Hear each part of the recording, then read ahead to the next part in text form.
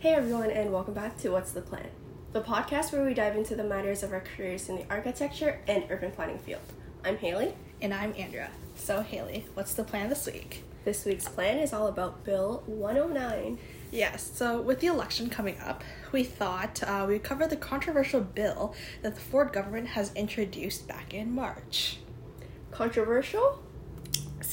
Controversial in the fact that many politicians, city planners, and critics have quite the opposing views on whether or not the bill is a good step, or as I quote a local city councilor, irresponsible and disappointingly immature response.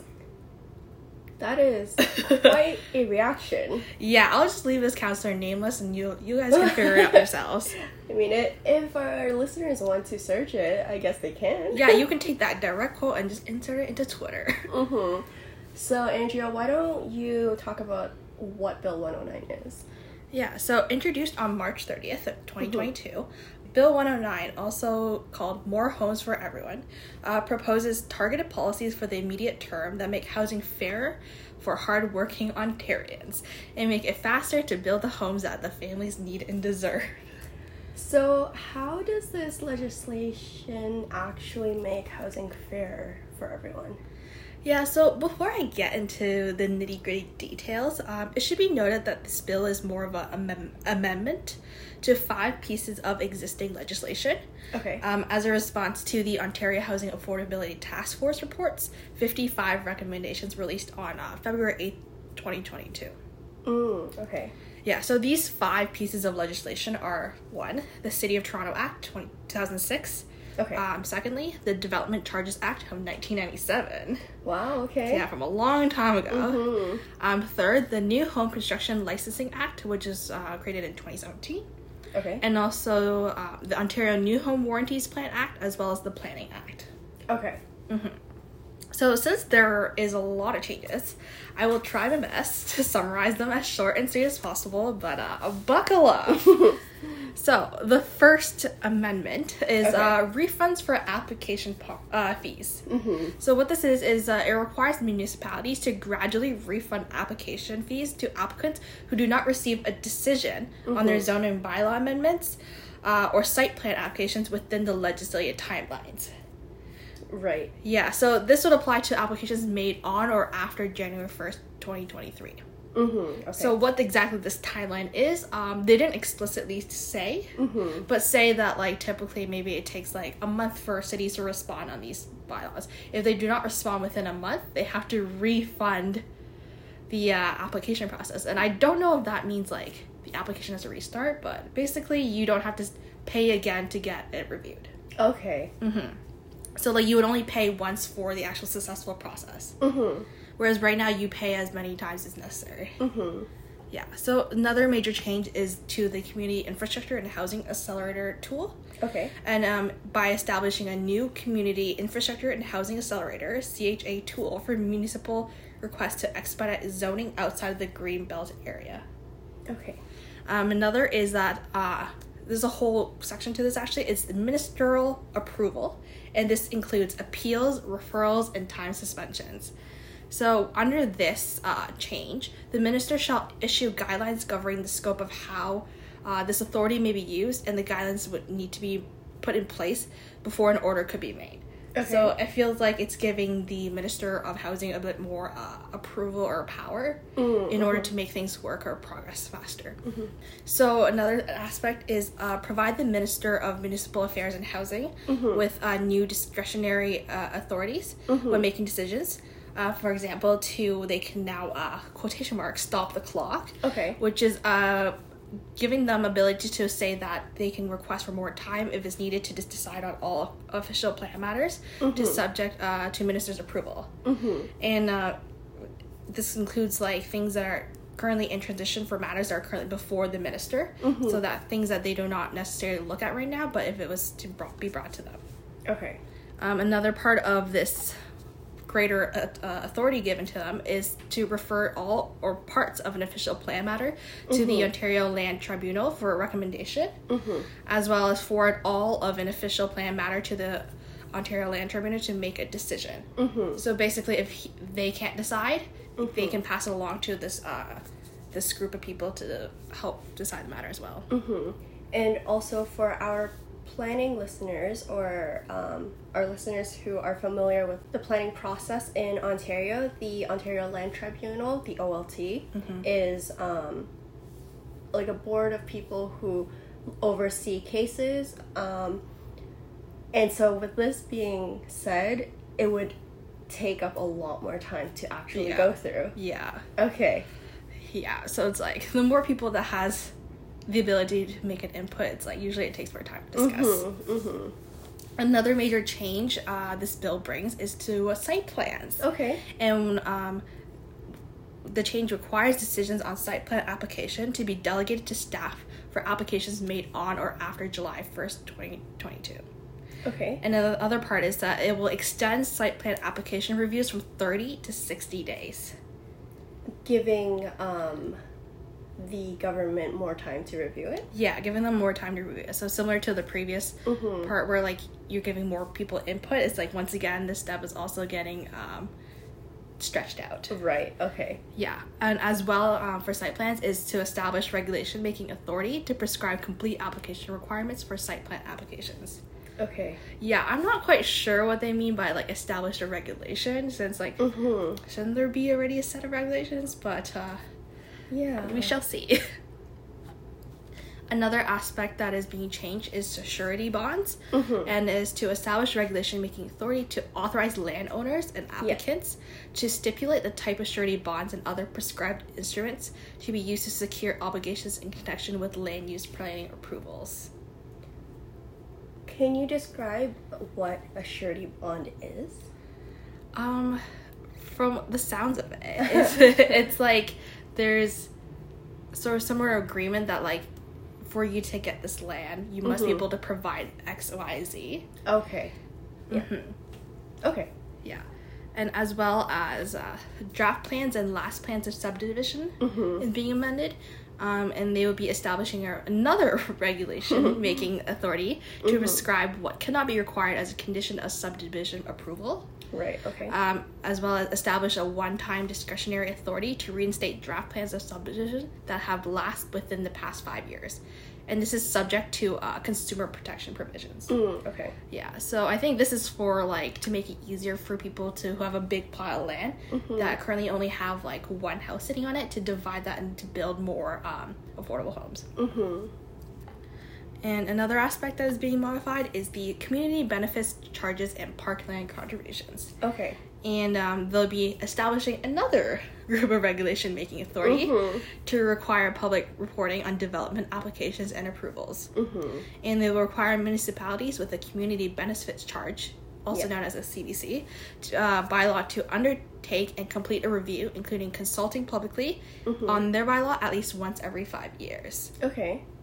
So the idea is to like open it up to the community members so they're more aware of what's happening. And the last major change is the implementation of a tiered alternative parkland dedication rate for transit-oriented communities, and to provide increased certainty of parkland requirements. So basically what this states is for sites less than or equal to 5 hectares, parkland would be dedicated up to 10% of the land or its value. Okay. As well as for sites greater than 5 hectares, parkland would be dedicated up to 15% of the land or its values. Okay. Yeah. So basically, you can't just use 100% of your land for whatever you plan to do. And this encumbered parkland could be identified through an order by the Minister of Infrastructure as well. Okay. Yeah. So, by the sounds of it, Bill 109 has quite a bit tied into it. Yes. So why don't you start off and tell us what Bill 109, or sorry, can you start off by telling us how Bill 109 affects the architecture industry? Yeah, so from my understanding of the bill, I think there's 3 major impacts on the architectural process or design process of construction. Of buildings as well, and the first one would be the refunds of application fees. So currently, it takes a long time for SPA approvals and all that kind of stuff, and based on how your application process works, is that there is a dedicated amount of time. Yeah. And if you do not get a response within that time, it's like you already paid for it. However, you don't get a review. So if you want to get another review or someone else to look at it, you have to pay again. So by removing these fees, or maybe having the cities refund the applicants, it lower costs for zoning bylaw amendments. And in turns, I think that means like it's a reduction of barriers for home types that are currently illegal, and to allow people to build more different types of housing. Okay. So that would be a positive Yeah, change. I think that's one positive change. One negative change would be the extended SPA review process. Right. Means a longer timeline from permit to tender. And like depending on this, like the size or the scope of your project, this could mean like weeks delayed, or maybe even months delayed. Okay. And like this leaves a lot of projects in limbo, where like for us on the architecture side, it's like we cannot move forward to like continue working on construction drawings if we don't even know if our site plan is being approved. For sure. Okay. Yeah, and in turn it also like slows down or delays the tender process. And then another aspect or another impact to architecture is the Community Infrastructure and Housing Accelerator tool. Personally, I have like mixed feelings about this. Okay. I think in theory, this tool helps speed up the development of suburbs. But I think in the end, that just kind of speeds up like urban sprawl. For sure. Yeah. So it's like it's a good tool, but if in the wrong hands, it could be used in the wrong way. Yeah. So what about planning? How does this bill affect the planning process? So I think the last note you just made, Yeah. in theory, Bill 109 is a good idea. Yeah. You know, putting legislation in place with goals to expedite the planning process to create more homes and hopefully mitigate the housing crisis. That all sounds so good, and it sounds like what we need. But the bill just means an increased provincial jurisdiction on local planning processes and decisions. Yes. And that's an issue because planning at the municipal level should be governed by the municipal government, municipal jurisdiction. And allowing the province to make decisions on local planning matters would only work well if every municipality operated in the exact same way. Yes. And if the province would also take responsibility for the things within the municipal planning process that goes wrong as well. And with that being said, Bill 109 also penalizes municipalities for decision-making that aren't entirely in their control. Yeah. And within the planning approval process, there are so many key players responsible that take part in the process and throughout the process, so that the onus should not only be placed on the municipality just because they're the ones with the decision to approve or not. Yeah. And that also ties into the cost of new development being shifted from developers to taxpayers in the situation that these timelines are not met based on the refunds that you mentioned. Yeah. And another really big way that this affects the planning process is that as a result, municipalities are forced to reduce or even altogether eliminate important aspects of the planning process, including opportunities for public input. Yeah. Because as you mentioned earlier, if all of the official plan matters go to the OLT, then that becomes like a case, and private opinions no longer have that big of an impact. And well, then where do the voices go? Like who listens to the people who are actually affected by new development? Yeah. And those are definitely not good things. Yeah. So I think it's safe to say, like, overall, the changes would primarily benefit businesses that are in the industry by expediting development approval processes, as well as increasing certainty and removing barriers and enabling more timely decisions. And it's a good first step. However, it is not aggressive enough in comparison to what was suggested. Yeah, not at all.